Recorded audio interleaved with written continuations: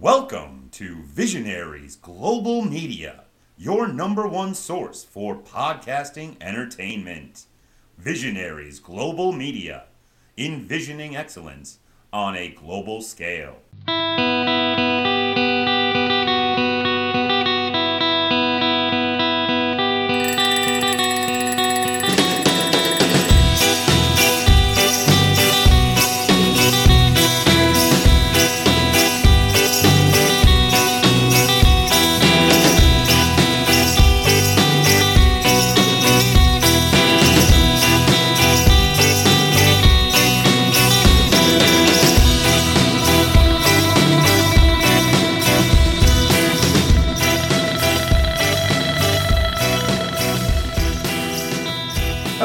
And welcome to episode 28 of the SJP Wrestling Podcast. I am Si, your host, and I want to say thank you very, very much for pressing play and listening to today's episode. Joining us today, we have Mr. Craig William of the Pro Wrestling Musings.com website, a site Mr. William has put together himself, looking very much at wrestling from a statistics standpoint, counting the moves, looking at who has the most offense with regards to strikes and the time spent on the attack in the match or on the defensive. It's a really interesting look at, I suppose, a different way of viewing wrestling matches.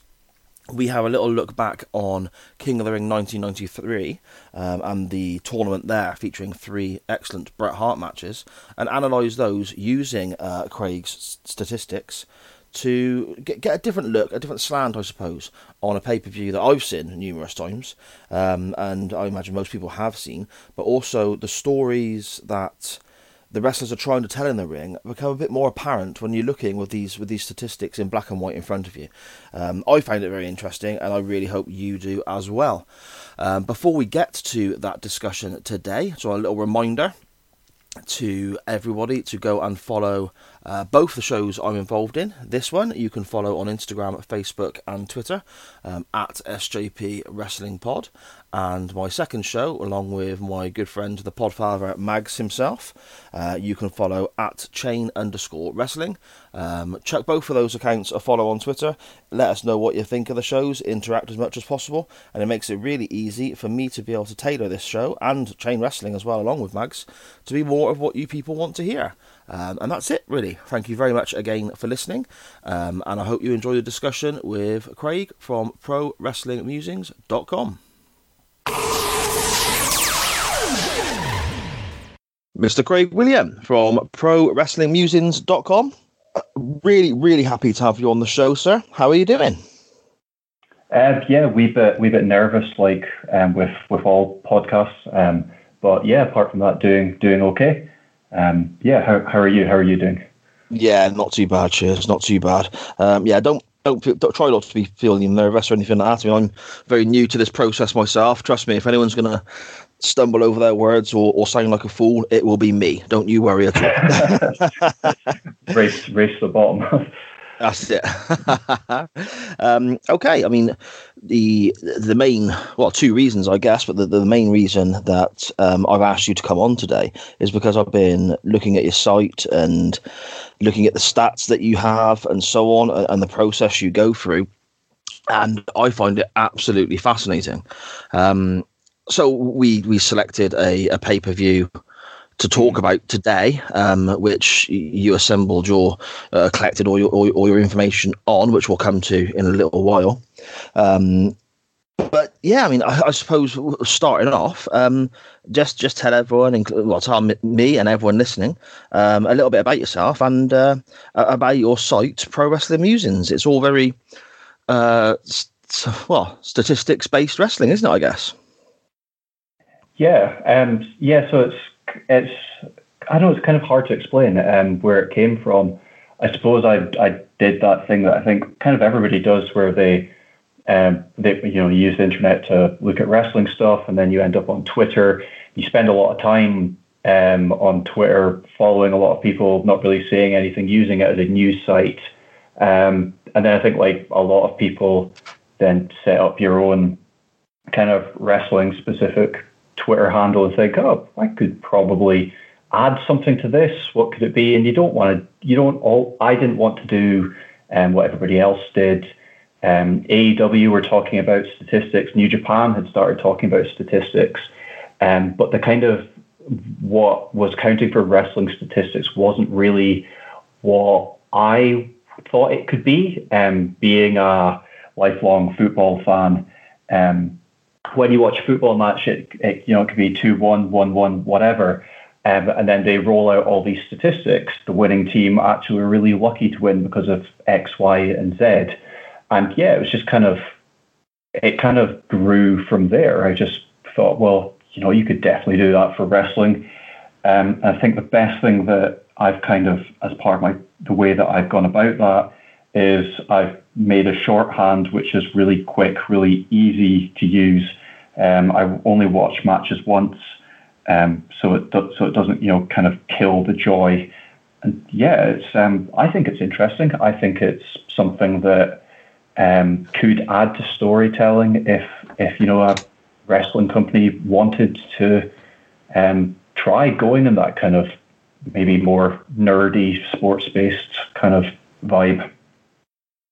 Right, okay. I mean, nerdy is right up my street, mate. That's exactly my my wheelhouse, that is. You mentioned there being a lifelong football fan. Who is it you follow? I have the distinct pleasure of being a Liverpool fan, which right now is wonderful fun. See, I'm a United fan myself, so I think we'll just end the show there, shall we? Yeah, I'm not gonna. Having grown up in the 90s and 2000s, I'm not gonna maybe share too much of my feelings on Manchester United. No. But it's interesting you say about how the sort of football side of things maybe influenced you or sort of helped you along with this idea, because it is crazy how certain things work with the football world. I guess you can have a team. I mean, the game that really stands out to me, there was a Champions League game a few years ago between Barcelona, Messi and all these wonderful stars, and Glasgow Celtic. And Celtic, won. They either won 1-0 or 2-1. I think it was 1-0. And they had only about 17% possession, one or two shots on goal to Barcelona, absolutely dominating the game. So it did. I know exactly where you're coming from, really, because the stats behind the score. Tony Watt scored. Tony Watt scored. Is that his name? Tony Watt, I believe, is a young Scottish. Oh yeah. I think scored the winning goal. I can remember watching that match. Yeah, and that, I suppose that really sort of backs up what you're saying, because the headline of Celtic winning the game doesn't tell the story whatsoever. There's far much more to it than just that scoreline.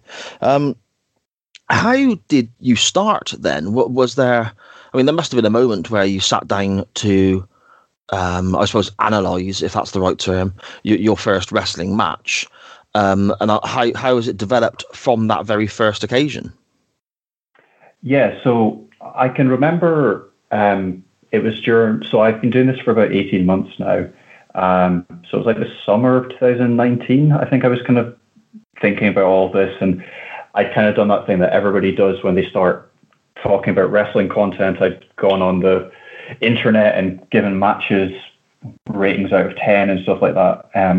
But like that, there's lots of people doing that, and when you listen to people that really know what they're talking about, like I can give a match 2 stars and then find out that everybody else thought it was a 5-star match, and I'm like, oh, I was just grumpy that day. And I'm not maybe oddly, but I'm not always the best at seeing past my own feelings with wrestling matches. So I think it was kind of, I wanted to do something different.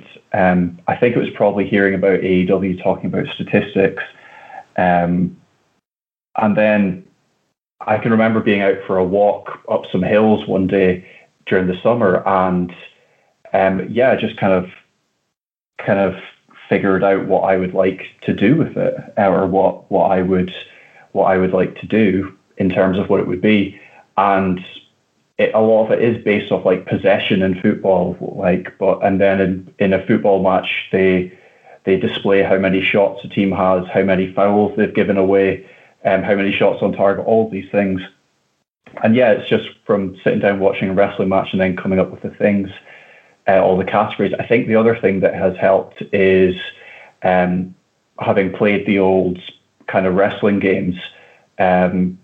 They, like when you're playing old SmackDown games or whatever they might be, there were different buttons for strikes and different buttons for grapples, and then dives were another kind of specific kind of feature of the kind of maneuvers that you could use. So I think probably a chunk of it comes from having those in the back of my head as well.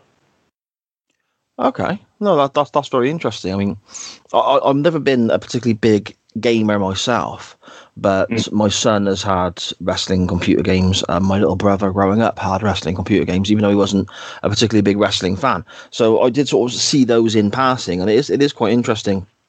I suppose you can sort of look at it as how many times have you pressed that particular button, maybe.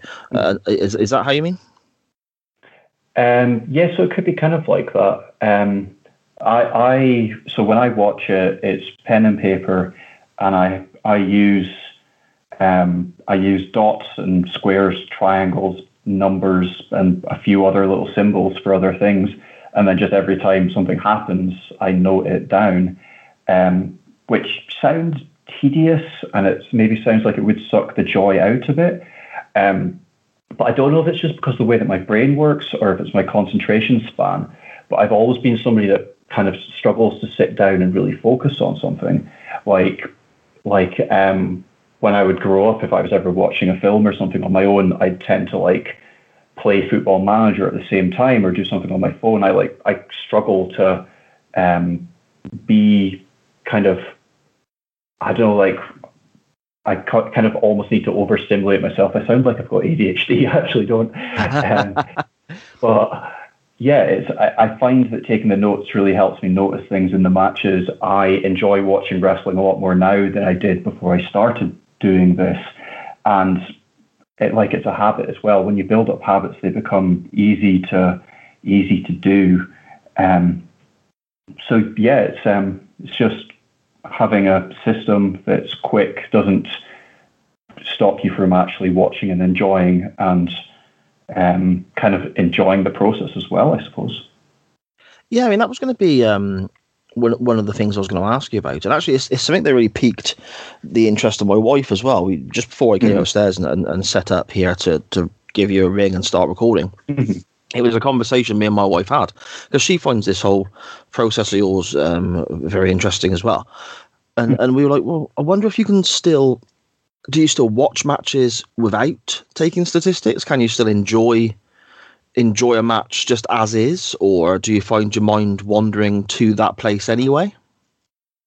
Yes and no. So I do find myself still like counting and stuff, like, oh, don't need to do that. But I can. I don't.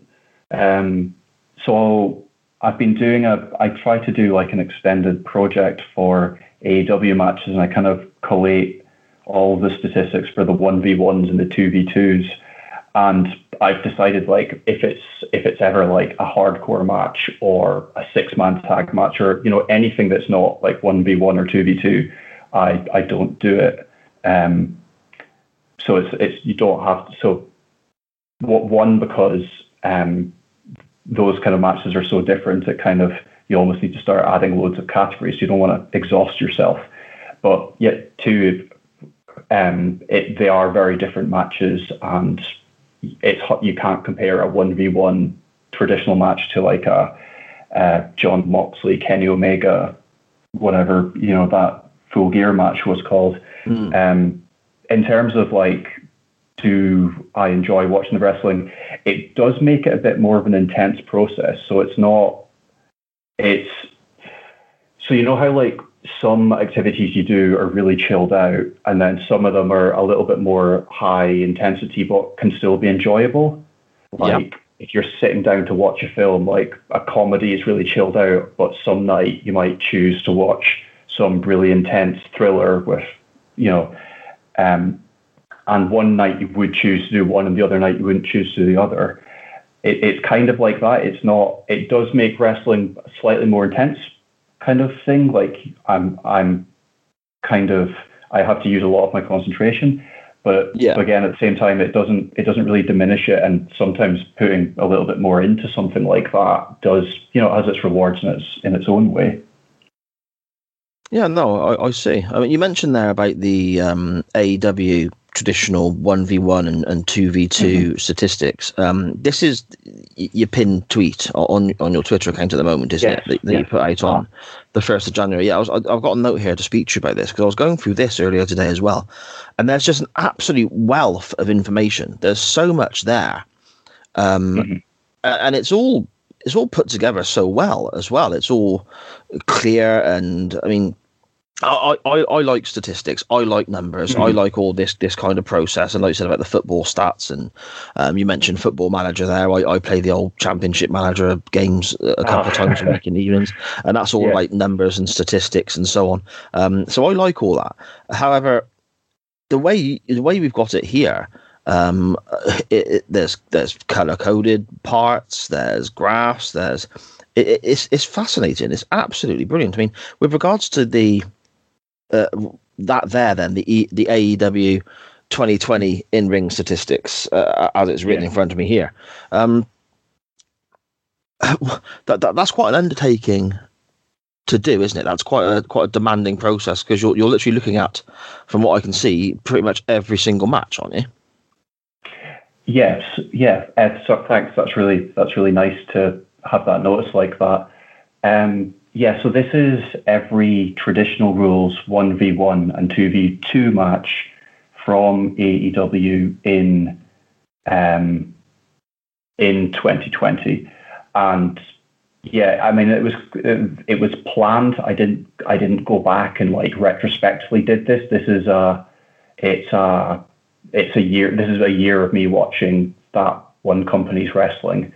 I mean, that's what I mean. It's such a commitment, isn't it? It's a huge commitment, and obviously you stuck to, and all this information is then there at people's fingertips, and it looks fantastic, but it's incredibly informative as well. I mean, was there any occasions where you thought to yourself, I'm kind of through with this, or man, what have I done putting myself through this, or? So there's one big thing that changed throughout the year. This is just pay-per-view and Dynamite. This isn't AEW Dark. It included AEW Dark until around August, and then I chucked it because at the beginning of the year, AEW Dark was like 4 or 5 matches.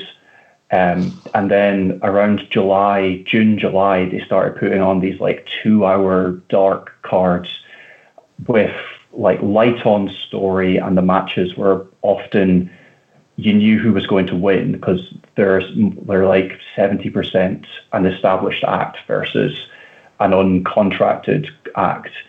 So like 2 hours, it was very tedious, and I decided not to use that anymore. I suppose what that means is that the sample size for a lot of the acts is a bit smaller. There's less of them. When you look at the women's stuff, it suffers because of that. When it's the women's kind of totals adjusted, so it's at least wrestlers with at least 20 minutes in the ring, and that's because when it's less than 20 minutes, the totals tend to be quite skewed. There's only 7 women wrestlers in AEW that wrestled for more than 20 minutes on Dark or on pay-per-view in 1v1 matches. So like there's probably lots more when you add in tags and multi-persons and whatever. But yeah, there's only 7 for that category. And yeah, it means that the sample size is a bit smaller, but what it also does is it also shows you and really highlights what the wrestlers' wins and loss records are, along with all the various statistics on the big shows. So like somebody like Scorpio Sky wrestled 2 1v1s last year on big, not on Dark, and he lost both of them. Whereas if you look at his win-loss record for last year, it's very positive. He was pushed really well on Dark, but it didn't translate to. So he was kind of built up, and then he lost those 2 big matches. So yeah, that decision kind of has.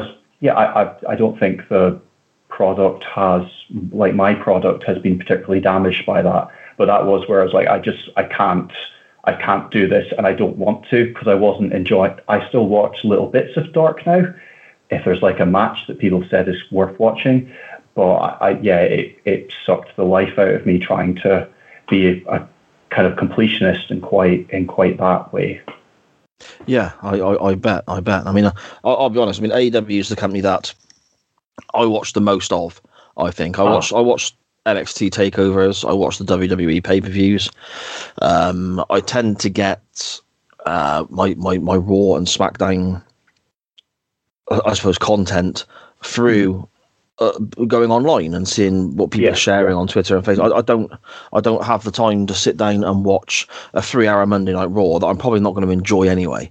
So AEW is AEW is primarily the company that I watch the most of, and a lot of that stems from my youngest daughter being a big AEW fan herself, and we watch it together.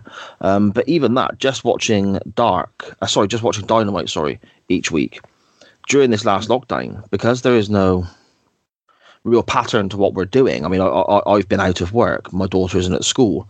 It used to be our thing on a Thursday night, come home, put Dynamite on. Now we're a couple of episodes behind, and all of a sudden it seems like a huge undertaking to go back and watch all those episodes, because it adds up to hours and hours and hours of footage, I guess. Now, if you're talking about doing Dark as well, that's insane. If you're counting all the stats up on Dark as well, I mean, she watches Dark. I've never seen a single episode of Dark myself, not a single one. But my daughter watches Dark on her phone because she can get it on YouTube and so on that way, can't she? But to just be doing Dynamite and the pay-per-views, to me, is still a huge amount of effort and work for you to piece together this incredible, extensive item of work. I guess it's quite spectacular. And you've also done some Japanese. It is 455 matches. 454. That would be with the header. Yeah, 454 matches. Why? I mean, that's insane. I got it up in front of me here, and what we'll do is we'll tag all this stuff on the show social medias when we release, so people can know what we're looking at. But it's absolutely insane, and it's interesting as well the sort of conclusions you can gather from having this information in front of you. You mentioned there about the women's division. And one of the big criticisms for AEW, I suppose the main criticism, I guess, AEW has had is how they've handled the women's division and how they haven't maybe had enough of a spotlight on it. And there isn't enough of some of these ladies getting the exposure they maybe require, or the division itself maybe needs. And what you've explained literally backs up what people have been saying, doesn't it? It does. I'm a little bit softer on AEW in terms of the women's division. I think I tend to complain about things that people find tedious. Like, I don't like the way that they use models in AEW. For example, it tends to be women. I hate the title. I've always thought that title was a terrible representation of it and stuff like that. But I think that they're trying. I think the reason that the women's division is where it is because I think they're trying not to. I think that they, from what I understand, they essentially use data to choose where to put all of the segments and stuff. I think that's why the women's division is booked the way it is, because people don't watch it as much. I think it's fair to say that. I'm not hand waving the criticisms. I think that if you want to criticize them about not recruiting better or those kind of things, then you're probably very entitled to. Yeah. Okay. With regards then to collecting the information, you say you have I want to sort of really look at the process now that you go through for that, and you say that you've got a form of shorthand and it's all pen and paper and so on. talk me through how you would do a pay-per-view then. Talk me through how you would sit down and do a 4-hour pay-per-view. Are you sitting there and doing it live in one hit, or is it, and I suppose how many scraps of paper are all around you at once, I guess? I mean, I'm trying to visualize how you gather this wealth of brilliant information. So I use an A5 book, and depending on how long the match is, if it's probably quite hard for anybody else to have this put in front of them and to make any sense of it. And when I've shown it to other people and tried to explain it more, I've kind of spaced things out a bit more, but it does look like just a cluster of random figures and kind of Sanskrit almost. So sometimes when I do like a big pay-per-view and I'm kind of watching it because I want to watch it, but also trying to put something together too, because it's a good time to do it and perhaps gain interest, it can be a bit of a juggling act. I can remember one of the first times I really sat down and tried to take advantage of an event was Wrestle Kingdom 14, so the previous year's one. And and by the end of the second day, I didn't want to watch wrestling for a very long time, because it's just like sitting, and I tried to do it as live as possible. I was trying to quickly throw things together between matches as people were like coming out and stuff. It was very stressful. And yeah, it was. So now I don't worry too much about it being live. If it can get out early and I can make like a little bit more of an effort to do so, then yeah, great. But if it's coming out over the next day or two, I try not to worry too much about it, because like you kind of hope that if like the stuff that you're doing is worth people sharing and looking at, that it'll get there anyway. I don't want to, like, it's like I have a job that takes up a lot of my time. I don't want this to be like simply a job too, if that makes sense. Yeah, I get where you're coming from. Okay, I mean, with regards to that and the whole process and so on, we decided we were going to have a little look at a pay-per-view together ourselves, and it's one you've not seen before, is that correct? Yeah, absolutely. Yeah, so we chose, well, I say we, it was very much me, I was being selfish. We chose King of the Ring 1993. The reason being, I thought it could be quite interesting looking at this, because obviously the tournament format, you've got Bret Hart there who works 3 different matches, 3 different opponents, obviously. And also, growing up as a kid, this was one of the VHS tapes I had that I virtually wore out, because I used to love the show.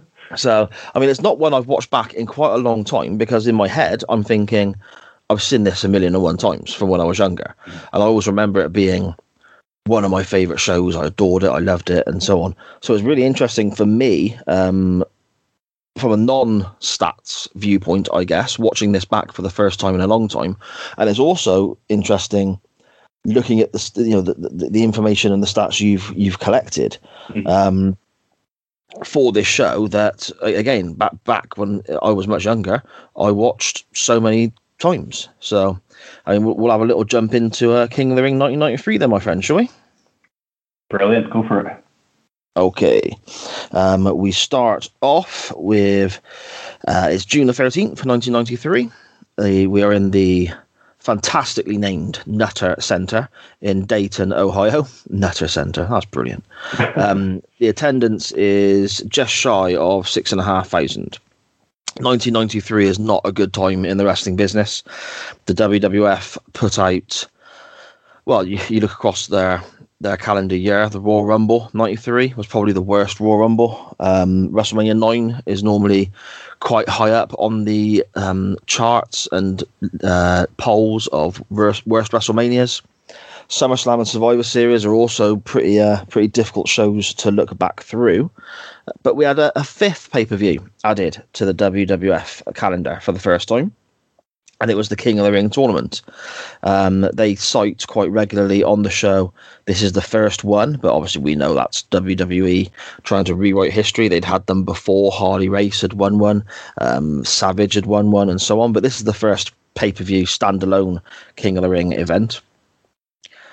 I enjoyed this show a huge amount when I was younger, but I'm not going to lie, watching it back this weekend, it's not as good as I remember it being. How did you find it, just from a personal standpoint, watching this pay-per-view through? It's really interesting. So I haven't gone back and watched a huge amount of older wrestling. I've been back and watched more recently old stuff that kind of comes just before what I watch now. But I haven't really gone back to see much around this era out with, like, I watched a couple of the Ric Flair Steamboat matches. So this was a bit different. It's really interesting watching the differences in how they work. And Bret Hart and Mr. Perfect in particular do stand out as very, very good workers. I kind of really enjoyed the novelty of it, and then there was a bit of a lull. And then I kind of got back into it for the kind of the end of it. Was that lull around the Hogan-Yokozuna match by any chance? I didn't mind that too much. I was kind of interested to see how they were going to pull that off. But yeah, I was a little bit like, by the time they'd done the five King of the Ring matches, and there was nothing wrong with Bret Hart, Mr. Perfect. But like when that match finished, I was kind of like, cool, I'm cool, I'm done. I could stop now. And then I don't really, and that's not a knock against that match. That was probably the highlight of the show. It's just there was nothing else coming that kind of piqued my interest in the same way. Yeah, that makes a lot of sense. I mean, you've got, very quickly run through the card. You've got the early tournament matches, and then obviously you've got, like you say, Mr. Perfect and Bret Hart in the tournament semi-final. After that, you've got an 8-man tag with Money Incorporated and the Head Shrinkers going up against the Steiner Brothers and who are their partners? Smoking Guns, Billy and Bart Gunn. I mean, that doesn't need to be on the show. You don't gain anything from that, really. I straight up skipped that one. Yeah, you did not miss much. I watched all the rest, but I did actually straight up skip that match. Yeah, to me, it's absolutely pointless.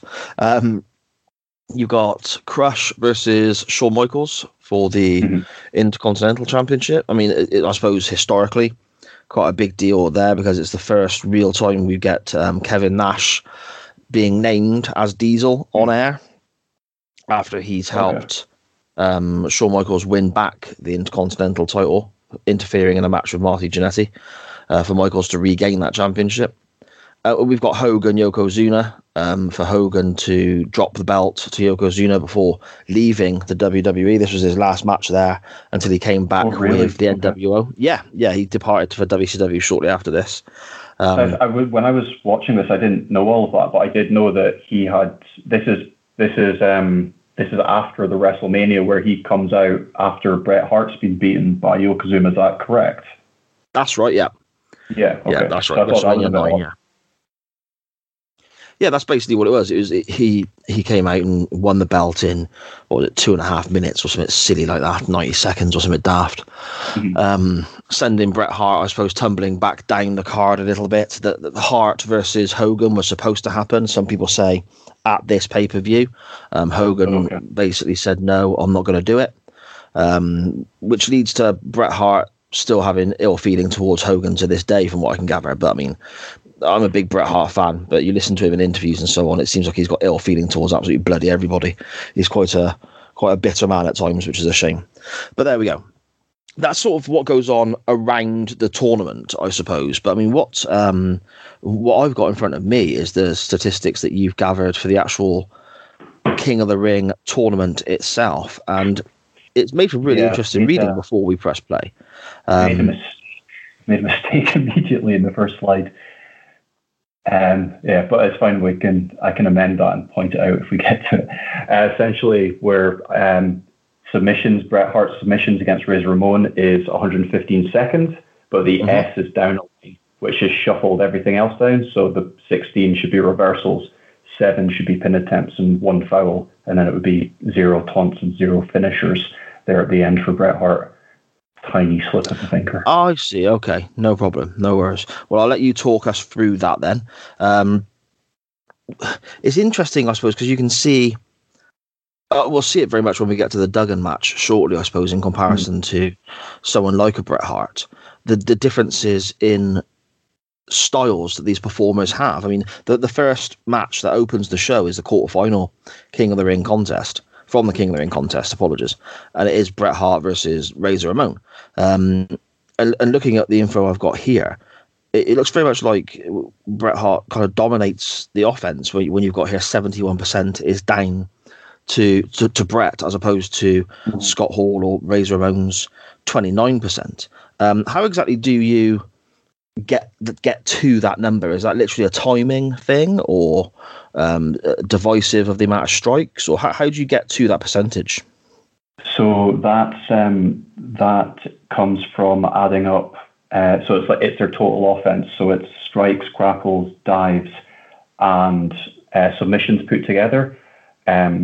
The only detail there is submissions. I count 5 seconds of submissions as the equivalent of like a move.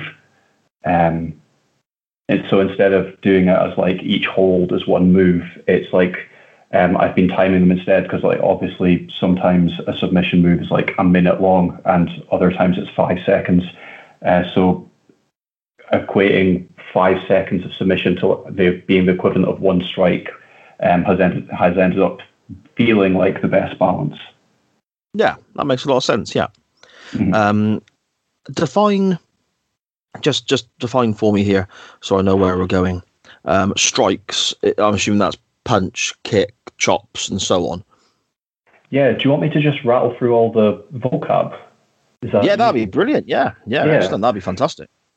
So the first 2 things there is strikes and strike downs. In this strikes, so Bret Hart's used 18 strikes. One of those 18 strikes, when he hit his opponent, they dropped the mat. So that's a strike down. So the strikes is all of the strikes, but some of those strikes are strike downs too. Okay. So a strike's just like punching your opponent, chopping your opponent, they're still on their feet. Strike downs is the last punch that knocks them down, or a clothesline, or there's like a diving crossbody used at one point in this. So anything that's like a hit is a strike. Grapples are slams, throws, suplexes, anything where it's like a lifting motion, or it's not a hit, but it's like a drive, slam, etc. Diving is when it's essentially jumping off the turnbuckle, but I've also kind of made it be anything where the wrestler elevates themselves to use gravity to use more impact. Because submission, so it's a submission hold, a reversal, blocking, punches, wriggling out of grapples, that kind of thing. Pin attempts, successful and unsuccessful. Fouls is the thing that I get asked about the most. What is that was the one I was going to ask you about. Yeah, all the time. I think that comes from fouls in football. I think that's probably an obvious link to where my brain's gone with that. That is anything that is technically illegal. So to kind of quantify that, it's anything that would get you disqualified if the referee saw you, anything that elicits a 5 count, or anything that the referee admonishes as well. Taunts is like taunts or showmanship, and then a finisher is anything that actually finishes the match. I get some questions about why haven't you counted such and such as a finisher? Because quite like the one that sticks to mind is Darby Allin using a coffin drop on a standing opponent. Somebody's saying, well, use the coffin drop, that's his finisher, but Darby Allin never pins anyone unless he hits the coffin drop on somebody that's lying down, if that makes sense. Yeah. No, I understand. Okay. Again, it's really interesting seeing, for example, with this match, I think the one that jumps out at me is the amount of strikes. There they're relatively the same. Bret Hart with 18, Razor Ramon with 17. However, Razor's got 4 that actually knock Bret off his feet, and Bret's only got the 1. So I suppose it shows that, I mean, Bret has the majority of the match offense there, but maybe some of Razor's was a little bit more effective, I guess. Yeah, exactly. And also on that slide, so the strike down rate is simply just which percentage of their strikes downed their opponent. So Bret, 6% of his, 1 out of 18 is 6%, according to my phone's calculator. And then 4 out of 17 is 24% for Razor. So yeah, and again, it's like it does this. You're absolutely right. Statistics, it does bring things up like that. They're showing Razor Ramon as a big, strong guy by having heavy hands, essentially. Yeah, I mean, Bret goes on to win this match and progress to the next round. And his opponent in the next round, Mr. Perfect, his first match on the show, his quarterfinal, is against Mr. Hughes. And you see a similar sort of thing there with the strikes as well, don't you? Whereas the babyface, Mr. Perfect, has 20, but none of them are marked as strike downs, whereas Mr. Hughes, he only hits 14, but has a pretty large number of 6, which knocks Mr. Perfect down. So I suppose, again, they're trying to tell the story of Mr. Hughes being the big, strong powerhouse of the match, I guess. Yeah, and there's a really interesting match from AEW last year where it was Lance Archer's first match, I believe, against Marco Stunt. And in that match, Marco Stunt actually got more of the offense, which is, they're big, dominant guy. You'd think that Lance Archer would have like 95% of the offense.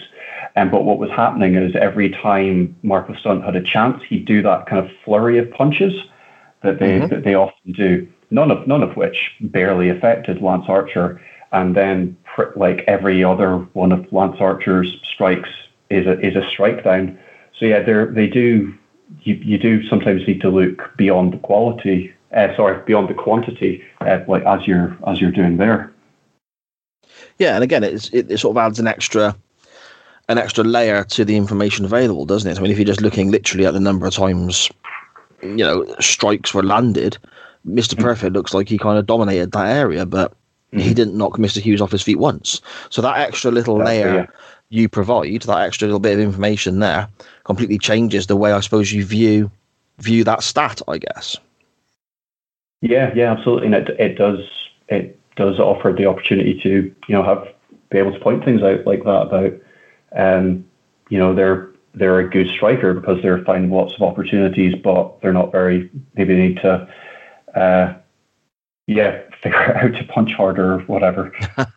Yeah, that's what you mean. Also interesting to me on this one was that this match clocks in at just over 6 minutes before Mr. Hughes ultimately gets disqualified. And there wasn't a single pin attempt, which I find quite odd when you've got a tournament match that they're saying has got quite a short time limit at the quarterfinal stage, and nobody's actually gone to try and win the match. Which, again, that seems an odd way of putting that match together. But I suppose they're trying to get Mr. Hughes over as a big, strong guy. He gets himself disqualified, and we have Mr. Perfect advancing. We mentioned previously about the Duggan match, and he coming across very much. I think his stats are really telling as to his style of work in 1993 for the WWF. A high number of strikes, a high number of taunts as well, which I'm assuming with Duggan would be every time he shouts "Ho" or USA or thumbs up to the crowd. Yeah. Which he does a great deal of, doesn't he? Let's be honest.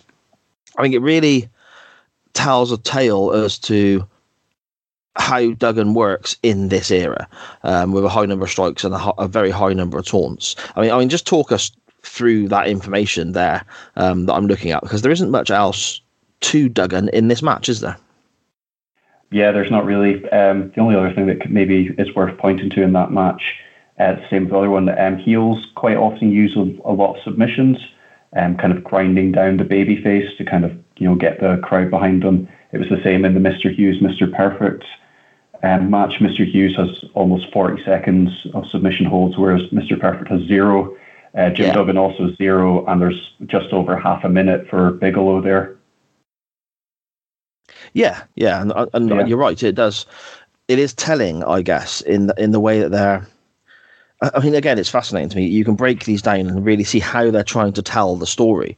That, like you said, the heel using the submission holds to build up the crowd's support and so on, and then the babyface potentially having more strikes on most of the matches we've seen so far, but yet the heel having more strike downs to, again, I suppose, elicit that sympathy that you want from the crowd for your babyface, I'm assuming.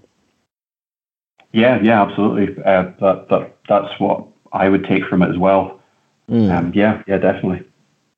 I mean, ultimately, Bigelow goes through here, and then we get to Tonka versus Lex Luger, and this one is.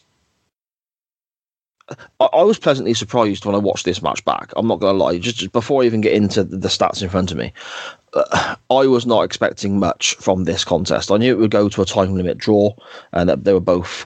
Neither of them were going to advance. But this match is better than what I remember.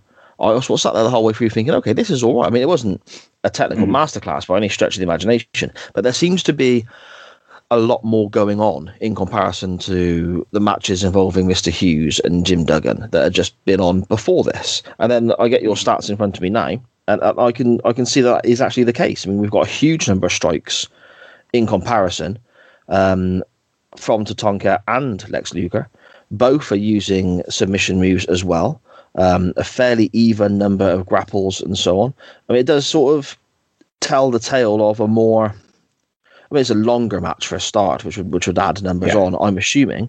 But it does sort of tell the story to me of there being a little bit more going on. Does that make sense? Yeah, absolutely. I liked this match. I liked it quite a lot, actually. There was a bit of bite to it. I think they had a pre-existing story from what I could pick up. Tatanka came running out and they got into it straight away. There was like 60 odd strikes. They were using grapples and they were using submissions, and it was far more layered. There were lots of pin attempts, some reversals, a few fouls in there from each of them, and some taunts from Lex Luger. So they were kind of generally. Most modern wrestlers do like all of these things, and it's about figuring out who does more of which. Whereas in the first few matches, you were finding that some were just like not doing certain things and some were. So the Lex Luger Tatanka match is more reflective of how this usually works. Yeah. No, I agree. And again, to me, it's. I said when we sort of first started talking about the pay-per-view, this is a show I've seen so many times, but having these numbers in front of me really adds a different layer to what I'm seeing. It's almost like it enhances what I have seen on screen, because it makes me understand more about what they're doing, the story they're trying to tell, if I'm making any sense there. Yeah, no, absolutely. And that is essentially where the idea came from. What you were talking about with Celtic Barcelona. Celtic, I think maybe even at the time that was like a record low for a winning performance or something in terms of possession. I think you're right. Yeah, I think. Bret Hart won his opening match, but he had, if you're a commentator talking about the statistics, Bret Hart won his opening match, but he really had to navigate Razor Ramon's, heavier striking ability. I think there's, you can do something with this when you're talking about sports-centric wrestling stuff, and maybe this fits. Maybe wrestling statistics fits more for Japanese promotions such as Noah or Stardom. But yeah, I do agree, and I'm always I put a lot of time and effort into this because it doesn't feel like a waste of time. It does feel like it's highlighting things that does add to the stories. So yeah. Oh yeah, definitely. No, 100%. Yeah, I mean, like I said, I'm seeing extra in matches that I must have seen I don't know how many times I watched that videotape. I really don't know. It must be over 100. It's on back in the day, only having probably, yeah. Yeah, back in the day when you only had 4 channels and stuff, you know what I mean? You're quite limited as to what you're... talking about the strikes and the strike downs and so on, and Bret Hart's offense in his quarterfinal match, his semi-final match against Mr. Perfect is actually completely the other way, isn't it? He's got far less strikes than his opponent, but a much, much higher strike down rate in comparison to his first match and in comparison to his opponent here, Mr. Perfect, doesn't he? Yeah, absolutely. Mr. Perfect more than doubled him in terms of strikes, but then Bret Hart more than doubled Mr. Perfect in terms of submission time. Again, statistics really do tell a story. Mr. Perfect with more strikes, Bret Hart kind of with the heavy artillery, I suppose you would say, more grapples, more submissions, more reversals from Bret Hart, putting over his kind of technical ability. Mr. Perfect, 9 fouls compared to Bret Hart's 2, so he was on the ropes, kind of having to dig into kind of a more desperate bag of offense. So, with the strikes and strike downs, as you're alluding to there, Bret Hart's 9 strike downs out of the 13 that he threw, so 69% of his strikes were strike downs, which is a big shift as his opponent got smaller, I suppose you would say. Yeah, definitely. And also the reversal rates here that you've provided for me. Bret Hart's reversal rate is 25%. Mr. Perfect's is just a smidge below that at 24%. Mm-hmm. So am I right in thinking then that basically in this near 19-minute contest, just shy of 50% of the moves were reversed? Is that correct? About 25% of the moves were reversed. Mm. So Bret Hart reversed 25% of Mr. Perfect's moves, and Mr. Perfect reversed 24% of Bret Hart's, meaning 75 of Bret Hart's were hit and 76% of. So yeah, you wouldn't add them together. It's as a portion of the whole. That's my maths. I don't know if I'm explaining that very well. No, that's fine. I mean, is that you got 2 guys here, I suppose, in Bret Hart and Mr. Perfect, who are quite predominantly mat based, aren't they? Yes. They're quite well known for their technical ability, and I suppose the match they had at SummerSlam '91 is a bit of a classic, isn't it? The contest they had there was very mat based, and it's one that you go back and watch quite regularly and think this is excellent. I mean, this doesn't quite reach those heights, but it's still a very, very good match. Are these reversal rates high for WWE wrestling? Do you notice any particular stats maybe that are higher in WWE or lower in WWE in comparison to, say, Japan or AEW? Does the different companies have different statistics that spike, I guess? So this is a really good question, and it's one that I would really like to have an answer to. It's one that I hope to have an answer to at some point, but I haven't done enough kind of averaging out for companies and comparing it.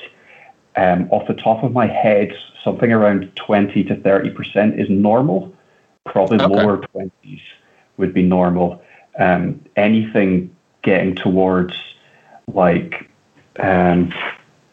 there was a particularly high one. So Bret Hart's 44% of Razor Ramon's moves. That's quite high. But yeah, that's probably slightly above average for both, which makes sense in terms of the match that they're putting on. It is quite back and forth. Yeah, I understand. I mean, I'd be curious to see which company, I suppose. I mean, for me, I enjoy mat-based wrestling, hold for hold, that kind of thing. That's kind of what I like to watch pretty much anything, but that's probably what's more of my favourite, I suppose, style. So for me, it'd be really interesting to see which company or which country, I guess, puts on the wrestling with the most reversals or the most,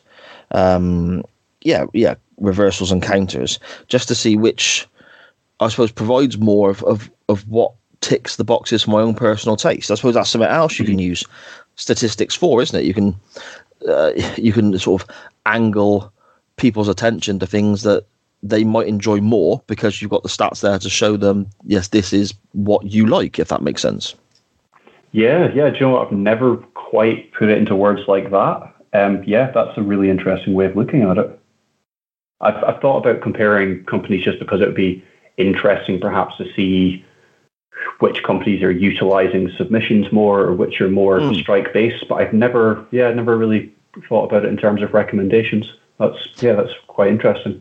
Yeah, I mean, you could have, say, for example, you get people, I suppose, who love the Japanese the Japanese style of wrestling, New Japan and Noah and whatever else, and have no real interest in, say, again, WWE we'll use just for the example.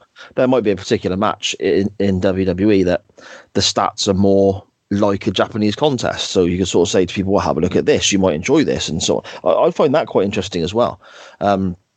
Again, though, it just comes down to... I've never thought of it like that. Yeah, but again, it just comes down to you having all this incredible information. The possibilities are never ending, aren't they? It's to me, again, I keep saying it. I sound like a bit of a stuck record, but it's fascinating to me looking at these matches from this completely different viewpoint. I mean, I've just turned 40 years of age. I've been a wrestling fan for over 30 years, and I've never really watched wrestling in this way before. So to me, it's a real eye opener.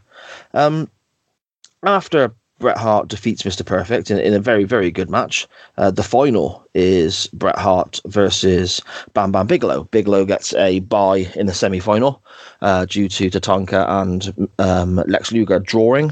He means he gets a bye straight the way through. Bret Hart ultimately wins the tournament after the final match being just over 17 minutes.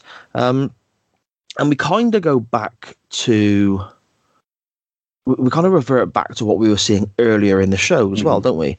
With the bigger guy being the heel, having a higher number of strike downs and a higher number or amount of time with regards to submission holds. And it kind of, again, backs up the way you were talking earlier with regards to the big, strong, more powerful bad guy and the good guy kind of getting sympathy, I suppose, doesn't it?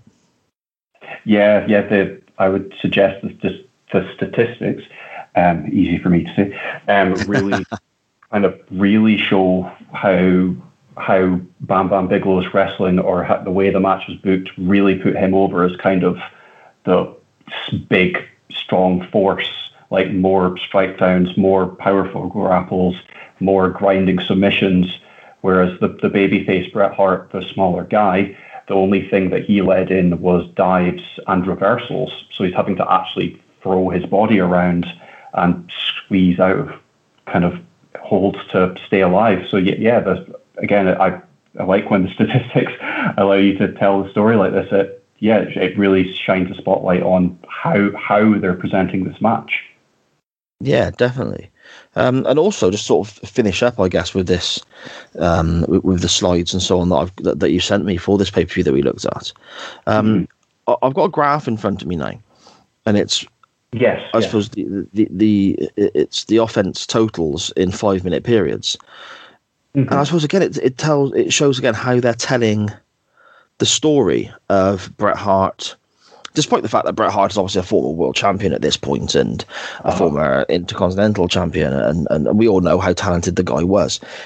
To me, looking at the stats, it really backs up the theory that he's being portrayed as the underdog in this contest. He's had to wrestle an extra match. He walks to the ring limping as well. Whereas Bigelow, in theory, is fresh and the bigger, stronger guy.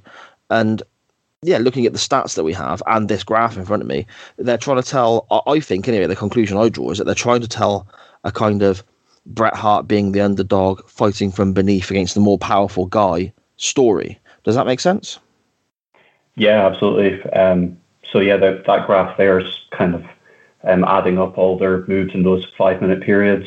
Bam Bam Bigelow is far and above ahead of Bret Hart for the first 15 minutes, and then Bret Hart manages to take control and ultimately wins it. So underdog would be the word. Yeah, it's almost booked. I don't want to say fluke, I guess, but looking at the stats as well, and this time period, I mean, Bigelow's line of offence shows that he was dominating for the majority of the match, and then obviously Bret Hart wins with a victory roll at the end.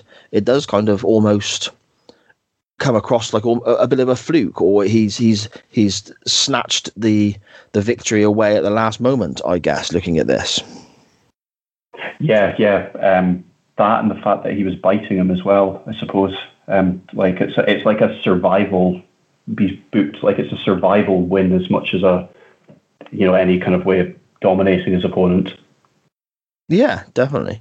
Again, I find it so interesting because it's really adding to having all that information. It's almost like, I guess I know the story they're trying to tell as a wrestling fan for as many years as I am, that I know the story they're trying to tell. Because I've seen it numerous times with different companies and different matches and so on. But having that information in front of me, it's almost like it's showing me how they're telling the story that they're trying to tell. Yeah. Which is... It quantifies the story. Like, you can see by how much Bigelow was dominating, almost. Yeah, especially on the graph, you can see, definitely. Yeah, that's the thing that has kind of, aside from how many strikes wrestlers use compared to like using actual wrestling holds. The other thing that's really stood out is how common it is to have like a big baby face that tends to not dominate matches. John Moxley in AEW, certainly the first, the beginning of his title reign and winning the title, he was always kind of absorbing most of the damage in his matches. Kazuchika Okada in Japan, he would take so much offense. Kota Ibushi as well. Mayu Iwatani in Stardom, and there's one more that stood out. It's completely gone from my head, but yeah, there's quite a few, like the top champions in wrestling promotions quite often are getting like 30 to 40% of the offense in matches. So it is quite a well used strategy to book a match as having an underdog or a resilient champion. Yeah, I agree. It really does sort of stand out when you've got the cold black and white facts and figures in front of you, I suppose. Yeah. Okay. Yeah. Yeah, definitely. Okay, Craig. Well, we sort of come to the end of the pay-per-view there. I found this whole discussion brilliant. I find it so interesting, and I'm going to be, I think, pestering you for stats and figures and different stuff over the however long. Please do. I will very much will. Before I let you depart, do you want to let everybody know whereabouts they can find you, your site, and the information and so on online?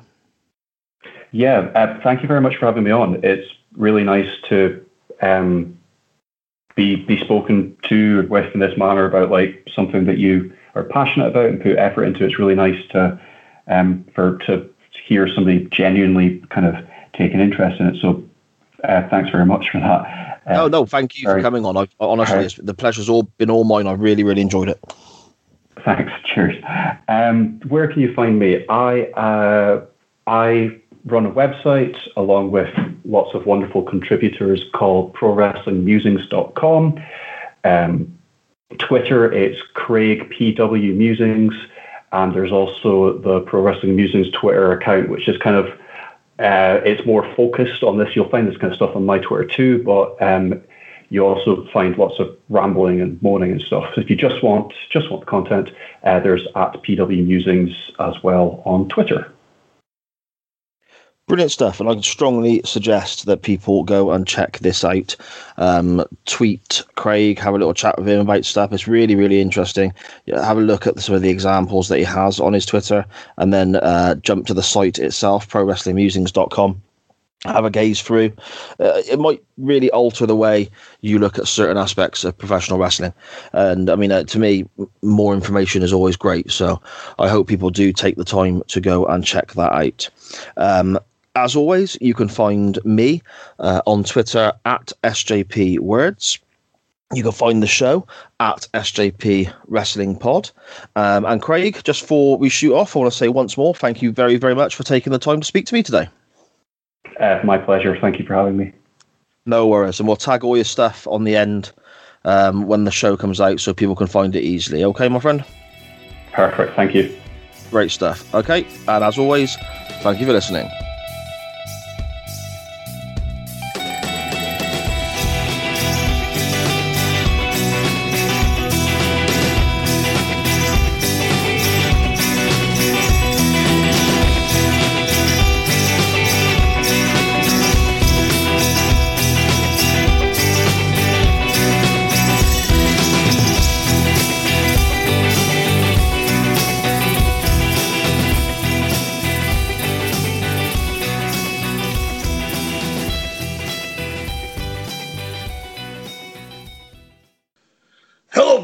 This is NWA WCW enhancement talent Randy Hogan, baby.